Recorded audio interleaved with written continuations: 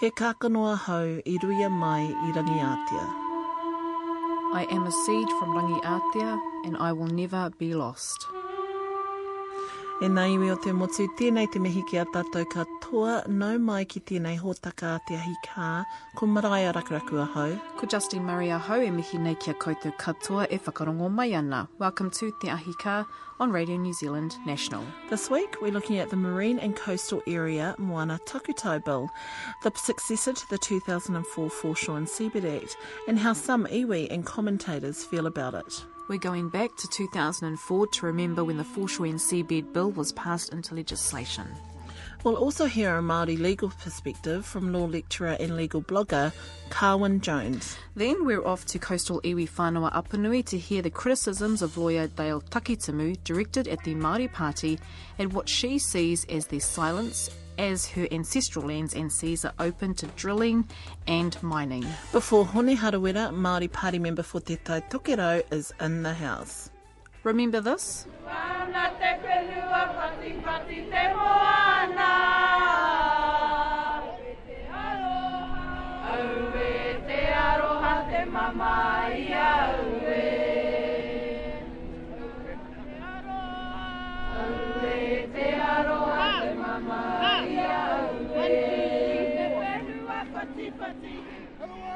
At last, our people have woken up. Instead of just sitting and arguing and talking and fighting about it, get up and be counted. Do something. Seabed, Foreshore, no more. There was a hikoi ki Paremata in 2004 when Māori and Pākehā and their thousands mai te hiku o te ika ki Rakiura put on their warm clothes and braved the cold weather to walk in some cases for days to Wellington. Spectrum producer Jack Perkins was there in the midst of all the action recording up a storm when the different rōpū hit the capital.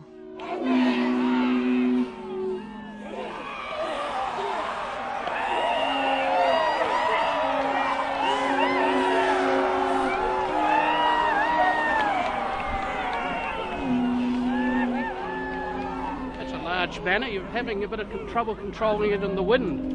Yes, they are, aren't they? This is from our farm in Takutai, and it's the scrim we use for docking our lands, and we cut it up, and we haven't told Dad yet. Dad's back in Takutai, and he'll find out when we dock that we've used our docking scrim. And now it's a banner. Yes, it is. A Maniapoto. Yes, it is. Thank you. All the way from Maniapoto. The noise of the banners flapping is almost as loud as the music, isn't it? It's absolutely. There's banners everywhere. Banners of the Declaration of Independence and the Mana Motuhake people and Kamatoa people.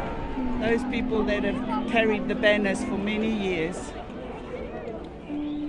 This is a pūtātara. This is a very traditional Māori and Polynesian wind instrument. It's an awakening call. It lets people know, like in the old days, they used to blow these to know that there was a war party coming along. It's just to let the people know that there's something up. Kia ora.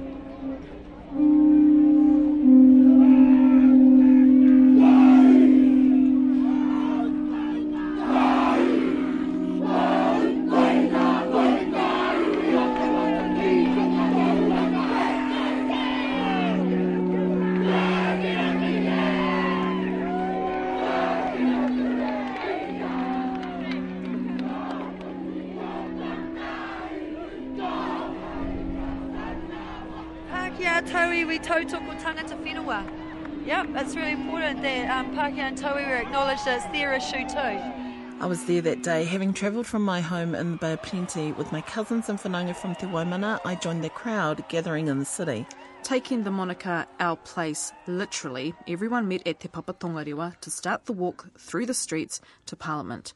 Word went round that a crew from Ngāti Kahungunu were stuck in motorway traffic. Then we heard Naitahu were coming across on the ferries, which wasn't entirely true. They actually arrived not long after we heard that, actually. As you can imagine, kōrero was spinning left, right and centre, contributing to the clouds gathering in the distance and the excitement fizzing in the air.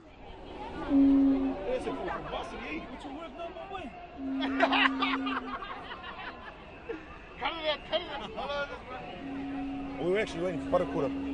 But parakura was actually, I think it was polishing off some sausage rolls or something. That's right, I think so, yes. Yeah, I think Bellamy's. He's at Bellamy's, mate. Getting prepped.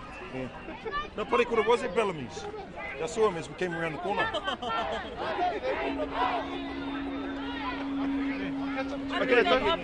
Well, my thoughts are that somebody's gone and hijacked it, and they've got to tell those Taranaki people to get off the microphones and start talking to the politicians. They've hijacked it, people are getting hoha and they're going to go. I personally think that they should have put some portaloos out here, possibly 20 or 30. Well, I'm busting for a mimi. More importantly, here's the wharepaki.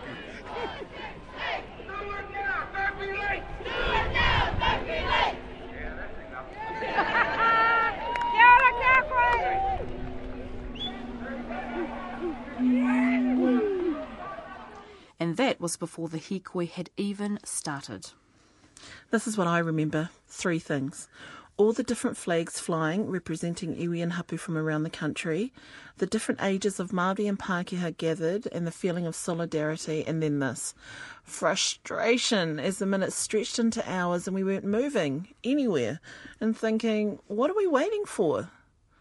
What I didn't know was that the hikoi had already started, but there were just so many people that our section in the middle hadn't even started to walk. Oh, the tēnā koe much. Yes, Wellington weather and being bare to the waist doesn't go hand in hand. Well, although, you know, our tupuna used to live here, so I'm actually looking for my wife. She's got my clothes. So we haven't looked. She's got my kids and my clothes, so that's all right. Keeping moving, keeping warm. I was on the 1975 upe that came to Parliament for our land. To me, that the atmosphere today as compared to the time with Whina is a completely different generation altogether. It was more sacred the first time, so much more ancestral wairua feeling. This is more kind of a young nation that's coming forward of young Māori people, and I'm loving it. The difference.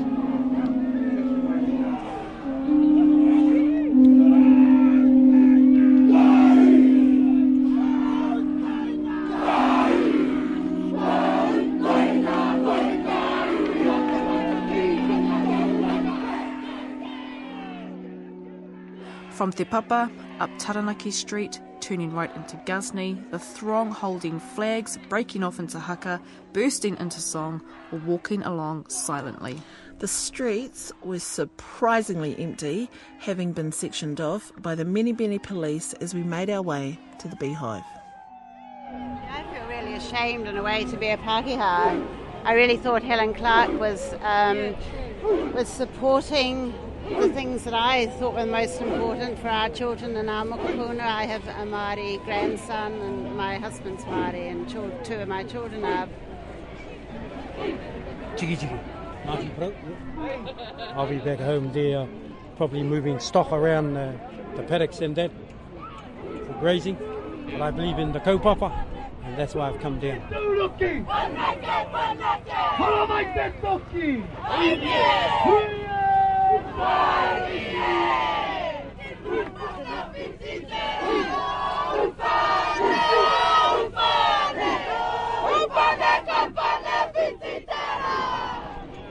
Everybody firmly and passionately believes that we're being ripped off. Our customary rights being extinguished by the Crown as a rip-off, and we object, and we will continue to object. And that's why we brought our children along, because we want them to continue to object long after we're gone, and we'll never stop objecting.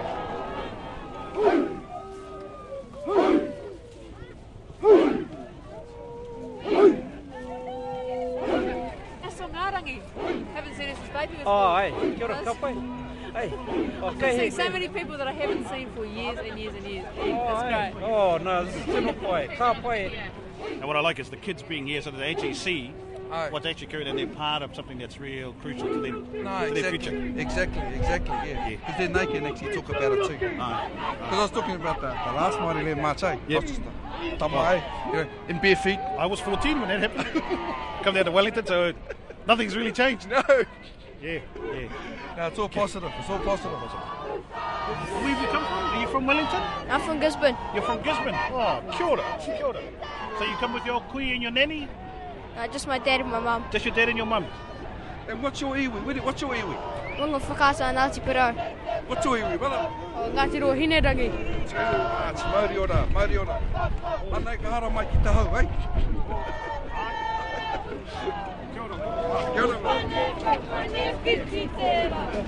So what led to thousands marching on Parliament that day? In a nutshell, 8 iwi at the top of the South Island, Ngāti Apa, Ngāti Koata, Ngāti Kuia, Ngāti Rārua, Ngāti Tama, Ngāti Toa and Rangitane were appealing a decision asserting Crown ownership of the Foreshore and Seabed. When the 8 iwi went to the Court of Appeal, the decision reached favoured the iwi. 1. The claim could proceed to the Māori Land Court for consideration, and 2. Māori customary title had never been legally extinguished. What then followed was a decision by the then Labour-led government not to allow those iwi to proceed to court, and instead to pass legislation affirming their belief that ownership lay with the Crown. You can find links to the 2004 Act and the current bill at radionz.co.nz/Te Ahi Kaa, and other things, including a link to the blog of law lecturer Carwyn Jones, who we'll hear from in a moment. But first, here's a taste of the day that the Foreshore and Seabed Act came into being. Parliament has passed the most controversial piece of legislation of the Labour-led government. Just a short time ago, the Foreshore and Seabed Bill passed by 66 votes to 53, with the government supported by New Zealand First. It comes 18 months after the... So this is an issue which has challenged our sense of nationhood and our ability to encompass all the interests in our country. There's been a true test in this House of where parties stand in terms of New Zealand's national interest and our ability to cohere as a nation. Superficially, we have ownership of the seabed and foreshore by all New Zealanders. And if this was the reality, Mr. Speaker, the National Party would be supporting this bill. But it is not the reality. Crown ownership is so heavily qualified as to be meaningless. After this Christmas, every rational sane New Zealander will say, well, what was that all about? And thank God they've got New Zealand First in this country. Because come Christmas, paradise would have been restored. This Parliament is at a pivotal moment in our nation's history. To return to our paternalistic past or take the path of justice and peace. And we are about to blow it. And I unashamedly stand here today and I'll go down in history being part of this. And knowing the burden of some of my whānau who even disagree with me at this stage that we have made the right choice. When I was a child, other children used to say, what's mine is my own. And now what Māori children will say is what was mine is everybody's. Tariana Turia broke with the Labour Party as a result of the legislation and became an independent MP, formed the Māori Party, which in the 2005 election won 4 of the 7 Māori electorate seats. We're now in 2010. At the 2008 election, the Māori Party entered into a coalition agreement with the National Party, where the Foreshore and Seabed Act was offered up as a bargaining chip. That then led to a ministerial review of the Act last year. Hui were held around the country, submissions collected, a report written and recommendations made. Then followed an announcement the Act would be repealed and replaced by the Marine and Coastal Area Takutai Moana Bill. That pretty much brings us to now. Marrying his interest in the legal system and kaupapa Māori, law lecturer Carwyn Jones has been following all of this very closely and then posting about it online at his blog Te Ahi Kaa. So the Coastal Marine Area Takutai Moana Bill is designed to... It will repeal the Foreshore and Seabed Act, and it will replace the regime that was set out in that Act with another regime for setting out Māori customary interests in what we've come used to referring to the foreshore and seabed, and will now be referred to as the common marine area. Before we get into the intricacies of it, in a blog entry that you had on your blog, you actually said this: that the general direction of that Act is being maintained by the Marine and Coastal Area Takutai Moana Bill. The direction of the Foreshore and Seabed Act, which I think was to treat Māori interests in the foreshore and seabed as lesser interests than other forms of title, that direction I think is still quite present, and Moana Jackson has written another one of his pamphlets about identifying the discriminatory aspects of this new bill as being maintained from the old one. So,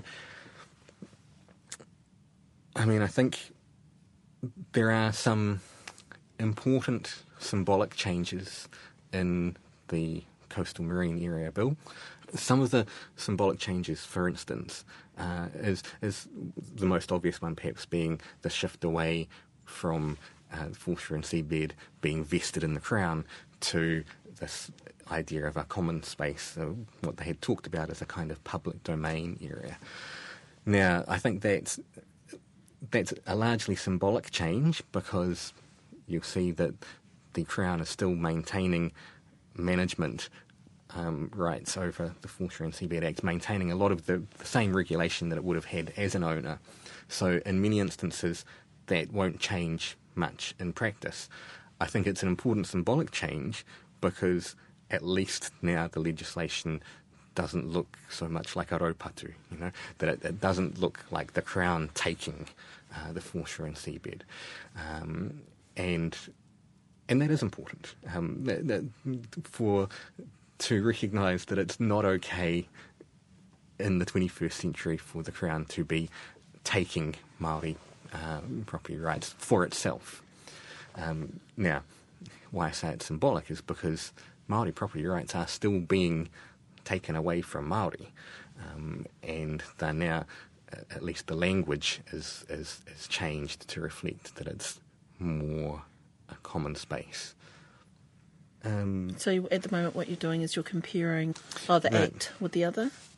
Yeah. Because I guess one of the main issues that led to the hikoi, which then led to the establishment of the Māori Party, was that it took away Māori right to go to court.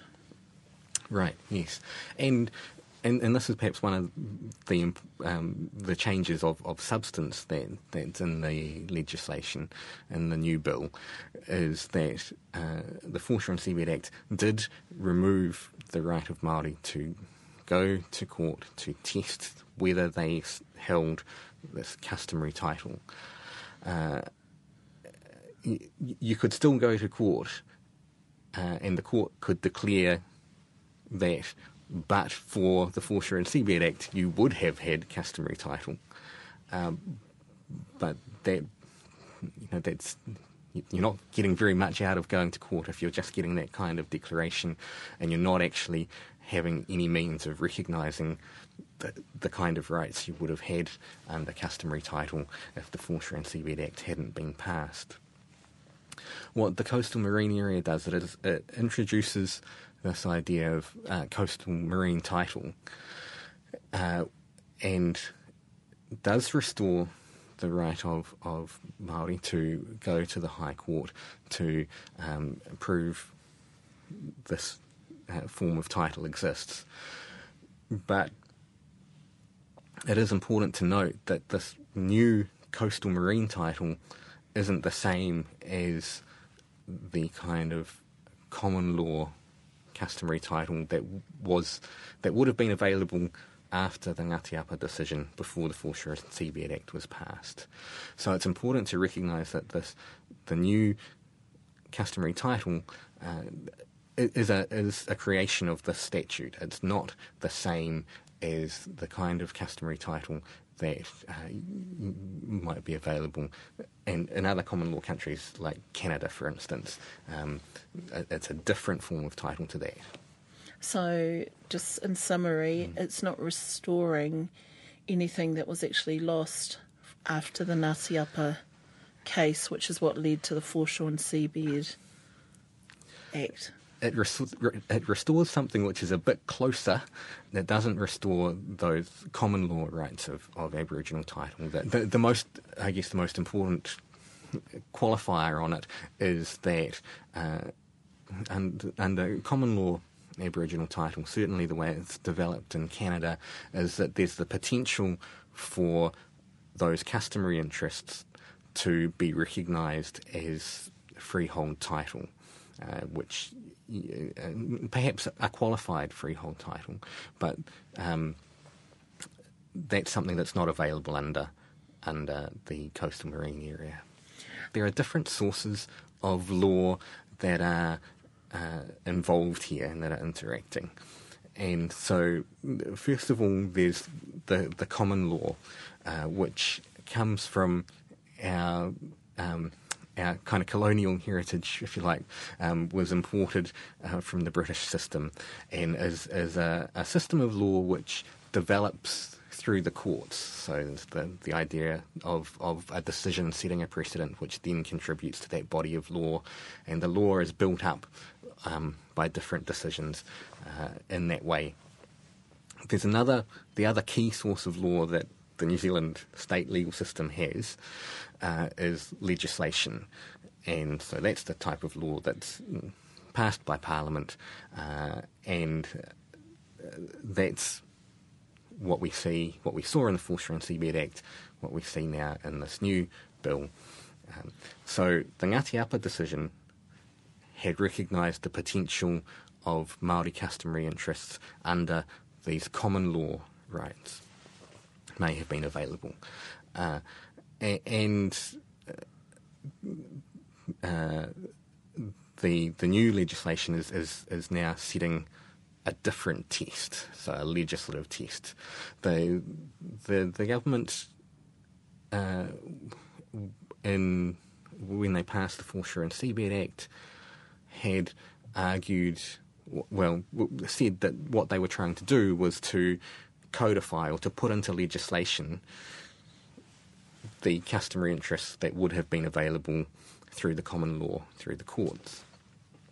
But they actually, when they looked at how the common law had developed in Canada and Australia around customary interests, they actually took the kind of most restrictive aspects or some of the most problematic aspects of those forms of title that had developed in those jurisdictions. So we ended up with the Foreshore and Seabed Act being a very restrictive piece of legislation, probably more restrictive than either the Canadian courts or the Australian courts had found. And so the Coastal Marine Area Bill, it makes those it makes the legislation less restrictive. It lowers the threshold a bit. It removes some of the most problematic aspects, but it still seems to me to be based on the idea that Māori interests are something which are lesser than other rights in the Foreshore and Seabed. One of the things that never really seemed to make sense to me in the Foreshore and Seabed issue was, if the Foreshore and Seabed was such an important piece of, such an important area to the public of New Zealand at large, that the Crown had to own it or that it had to be a public space. I didn't really understand why that didn't apply to interests other than Māori customary interests, so that private titles still remain and are recognised, whereas Māori customary title is taken away, or the potential to have that title recognised is taken away. So it's still a very discriminatory piece of legislation, and that's something that some of the international bodies that have looked at the Foreshore and Seabed Act have found to be problematic. So the Special Rapporteur on Indigenous Peoples' Rights and the UN human rights bodies who have looked at this issue have been very concerned that this is something which only affects Māori property rights. Kia ora, Carwyn Jones no Ngāti Kahungunu. Links to his blog are at our website, radionz.co.nz/Te Ahi Kaa.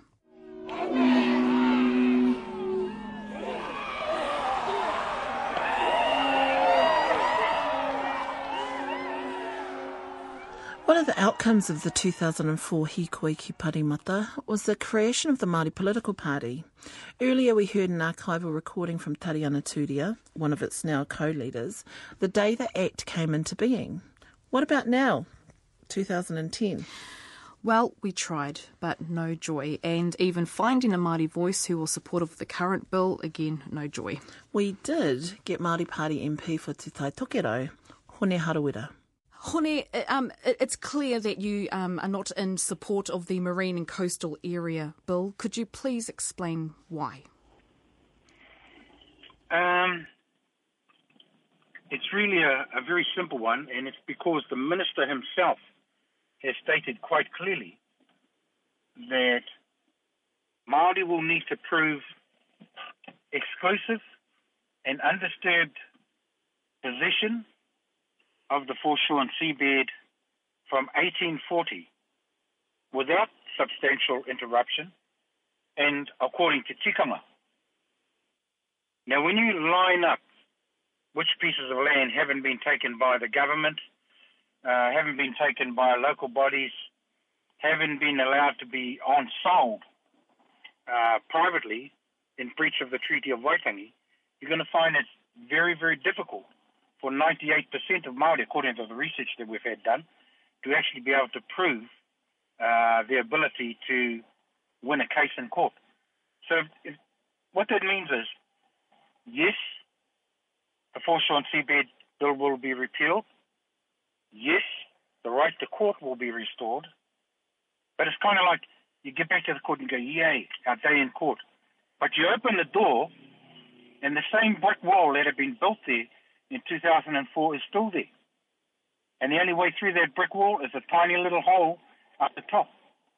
That's how it is under this bill. That's how it was under the last bill. I see no reason why, therefore, I should be supporting this bill. So, Hone, is there any upside to this legislation?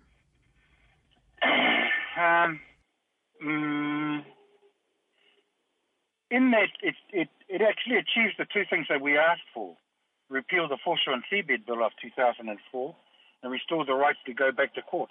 It does both of those things, but, you know, morally, there's no justification for imposing the same restrictive measures upon Māori that were imposed in 2004. Government, for example, had the right to be bold, to be visionary, and to be courageous in the recognition of Māori title. They chose not to. The line I use most, and that I still use today, is that when he was questioned on Aboriginal land rights some 5 years ago, I think, maybe less, 3 years ago perhaps, Kevin Rudd said to the reporter, you know, if the whole world knows that Aboriginal people were here first, then how come they have to go to court to prove it? And I sat back there and I go, wow, he gets it.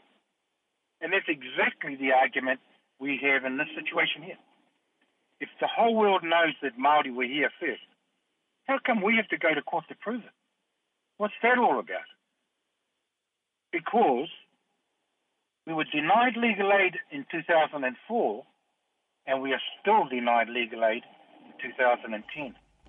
Now, that was one of the things, like, I mean, I could leap through this phone and throttle you to death and get charged with murder. I get legal aid. You know what I mean? Aye, yes, I know what you mean, Hone. But the government can take away all of my rights to my foreshore and seabed, and I have to go back to court to try and get them back. I can't get legal aid. You know, there's something seriously wrong in society when the people's basic rights to their land are denied access to justice by denial of legal aid and by denial of equal opportunity before the courts. Kia ora, Hone, kia ora mo tēnā. So, when the Māori Party first launched, I mean, we have the images of the 2004 hikoi to Parliament. The goal of the Māori Party was to indeed repeal the Foreshore and Seabed Bill. So, effectively, the work of the Māori Party was done. Yes, that's true. But does that mean I should vote for this piece of legislation? Hell no. Hell no. I mean, I want more than what we were denied in 2004. I want us to have the right so that the title is in our hands. I mean, I'm not saying that the Crown shouldn't be able to take us to court. If the Crown wants to take us to court, let them. You know, put the title in Māori hands, and where the Crown feels it has a case, let the Crown take us to court. They've got the resources to do it. Let these private developers who think that they have a case, let them take us to court. They've got the money. Māori people don't. And the limited funds we do have, we certainly don't want to be blowing in court cases. So, you know, at the end of the day, there's a very moral argument for why somebody should be continuing to oppose this piece of legislation. Also because I know in my heart that wherever I travel in not just in the Taitokero, but throughout the Motu, people are saying to me, good on you, Hone. Good on you for standing up for this. A lot of people understand why the party had to because of its election manifesto, but they also wanted to be seen that somebody from their party is standing up for the rights that they still believe have not been returned to them. That's our rights to the Foreshore and Seabed. That's Māori title. That was our expectation in the lead up to this. It's been denied us. And somebody needs to stand up and speak against it. Now, look at Labour. They're not saying boo about it. They're not making a big fuss about it because they just want it to go away. You know what I mean? So, because the Labour hierarchy has made a decision that they're not going to say boo, all of their Māori MPs aren't going to say boo about it. Just like in 2004, when they said, we're going to take it, and all of you Māoris are going to have to keep quiet about it, they all did, except Tariana, of course, the only one who had the courage of her convictions to walk. So we're in a similar situation here, except I'm more fortunate in that I'm a member of a party that recognizes difference and tries to celebrate the different aspects that we can each bring to a debate. And I think you know from talking to people that not everybody's happy with this bill.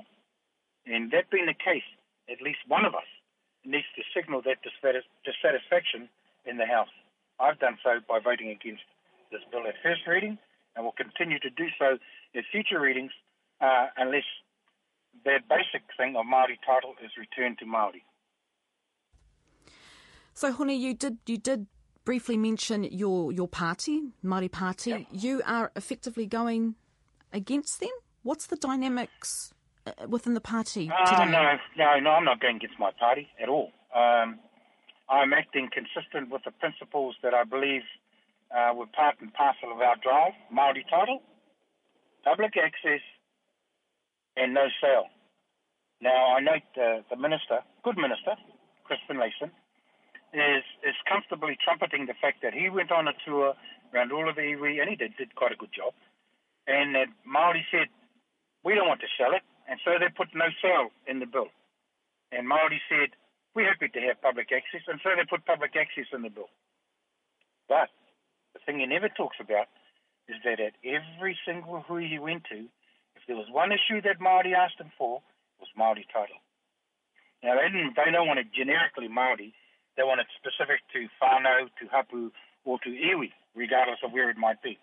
And I'm okay with it, but it's essentially Māori title. So he took off from the three, he took the two things that he knew the Pākehā constituency would buy, and he denied the only one that Māori really, really wanted.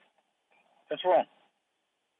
So my argument is, and my vote is consistent with the expectation that I didn't go out to promote the basis of this legislation as only being public access and no sale.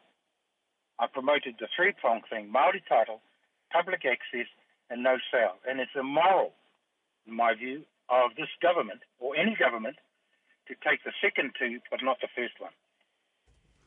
Hone, I'd like to end our kōrero on a quote that you said in the media recently. I think it was at Auckland University marae.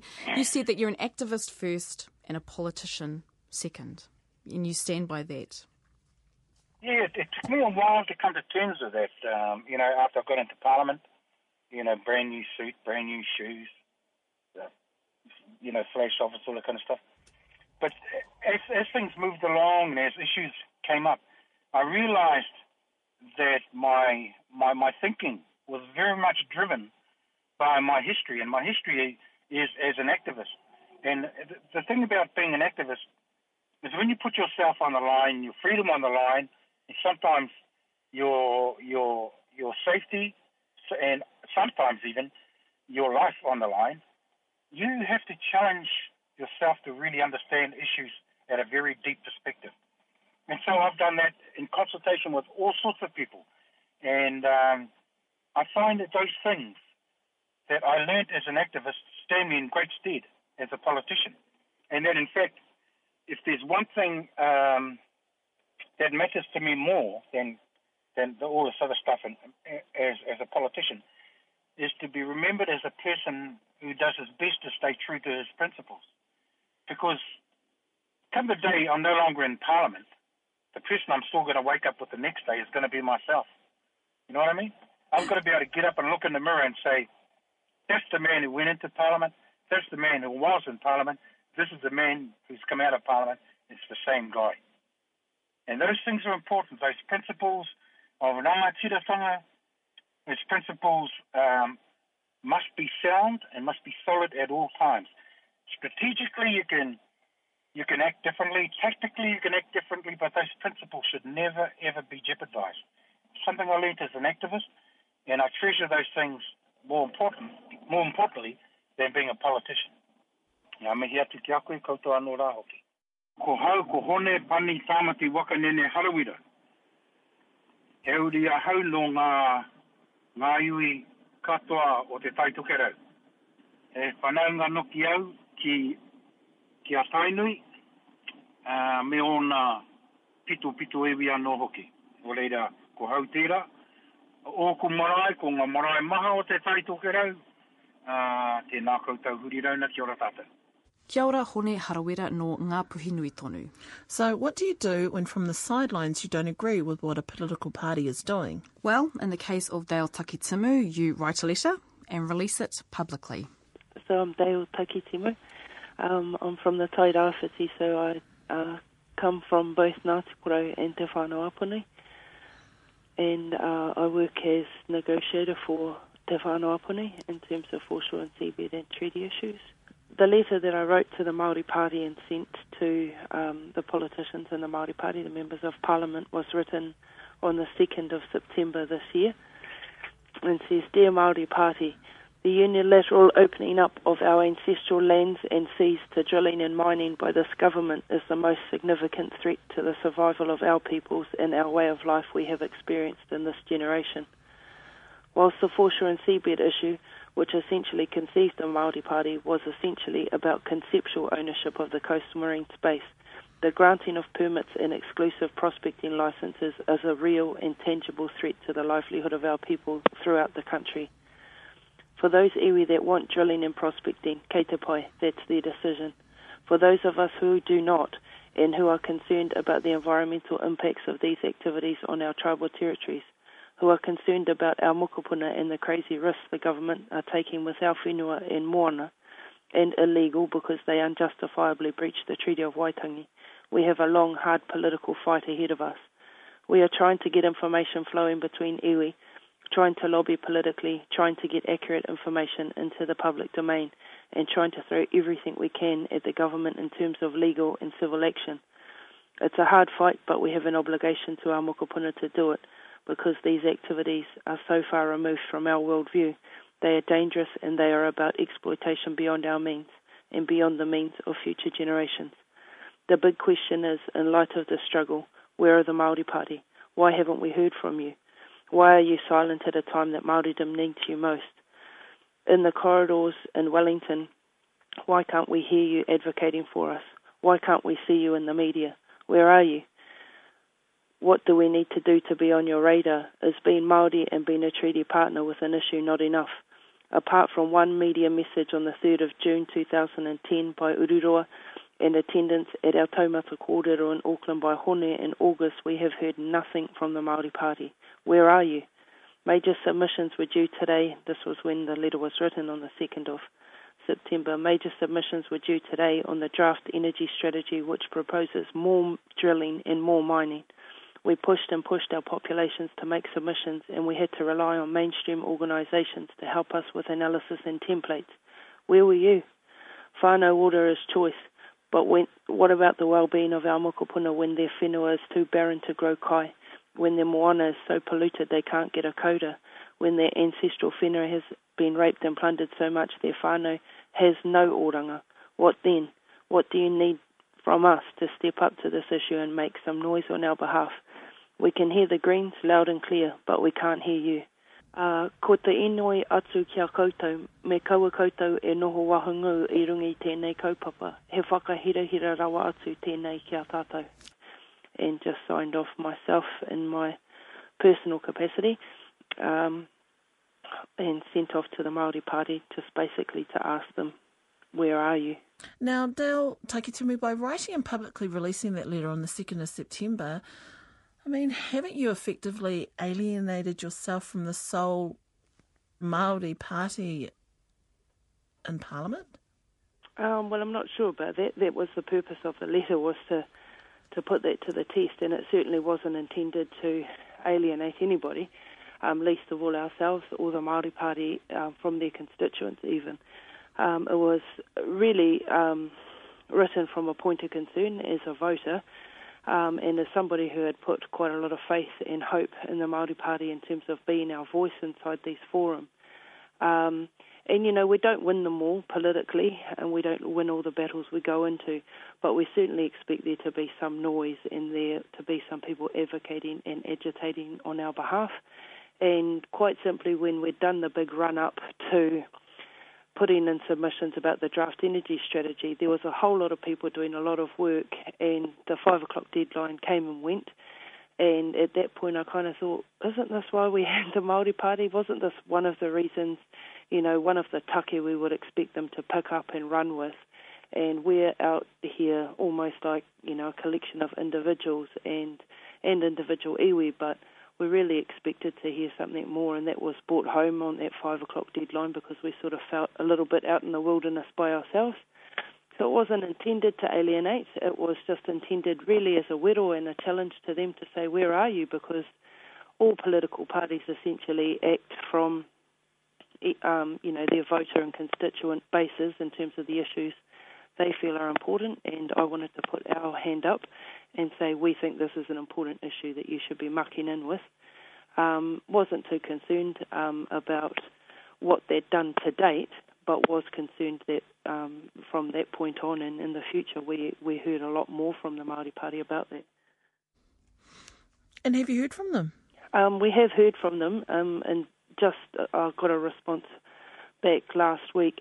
The response wasn't actually sent to me, although the letter was written in my private capacity. It was actually sent to the Whiringa in Whānau Apuni, almost with the underlying message that your lawyer's getting too outspoken.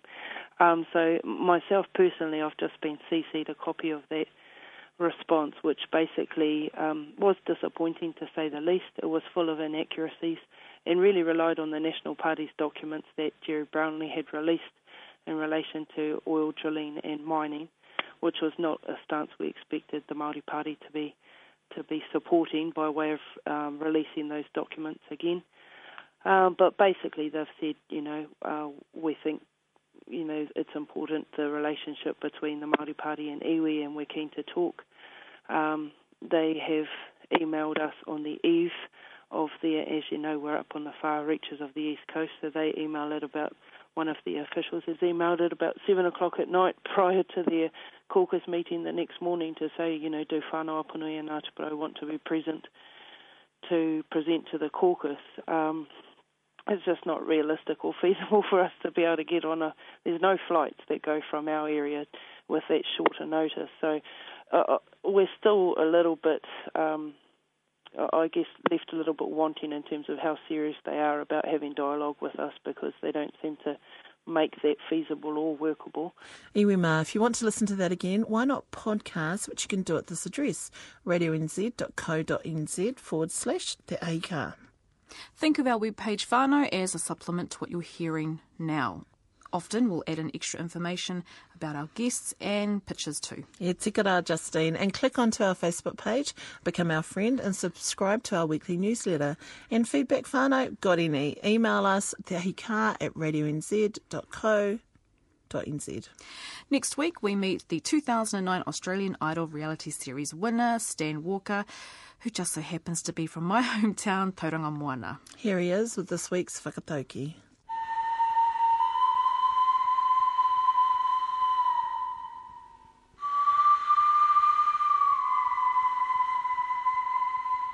He kākano ahau I rui a mai I rangi ātea. I will never be lost. I am a seed born of greatness. To me, these words and these lyrics mean so much to me. Because I'm an Aussie, it doesn't mean I have to disregard who I am and where I come from, but to maintain it and be strong and be proud of who I am, that we as Māori people are born of greatness, we're warriors. Stan Walker, will be with him again next week, and I hit a spectacularly miserable morning in Palmerston North to record a training session at Tūtoa, a Māori sports academy. Kua tai anō mātou ki te kapinga a te Ahi Kaa ki ngā kai kōrero mō tēnei wiki kia Hone Harawira, Cowan Jones, Dale Takitimu, ngā mihi. Kia Jack Perkins, he mihi mai oha. Atu I a rātou ki te kai whakahaere tapu, kia ora rā. Hoki mai hei tērā rā tapu, mai te whānau a te Ahi Kaa ki a tātou katoa, Mauri ora.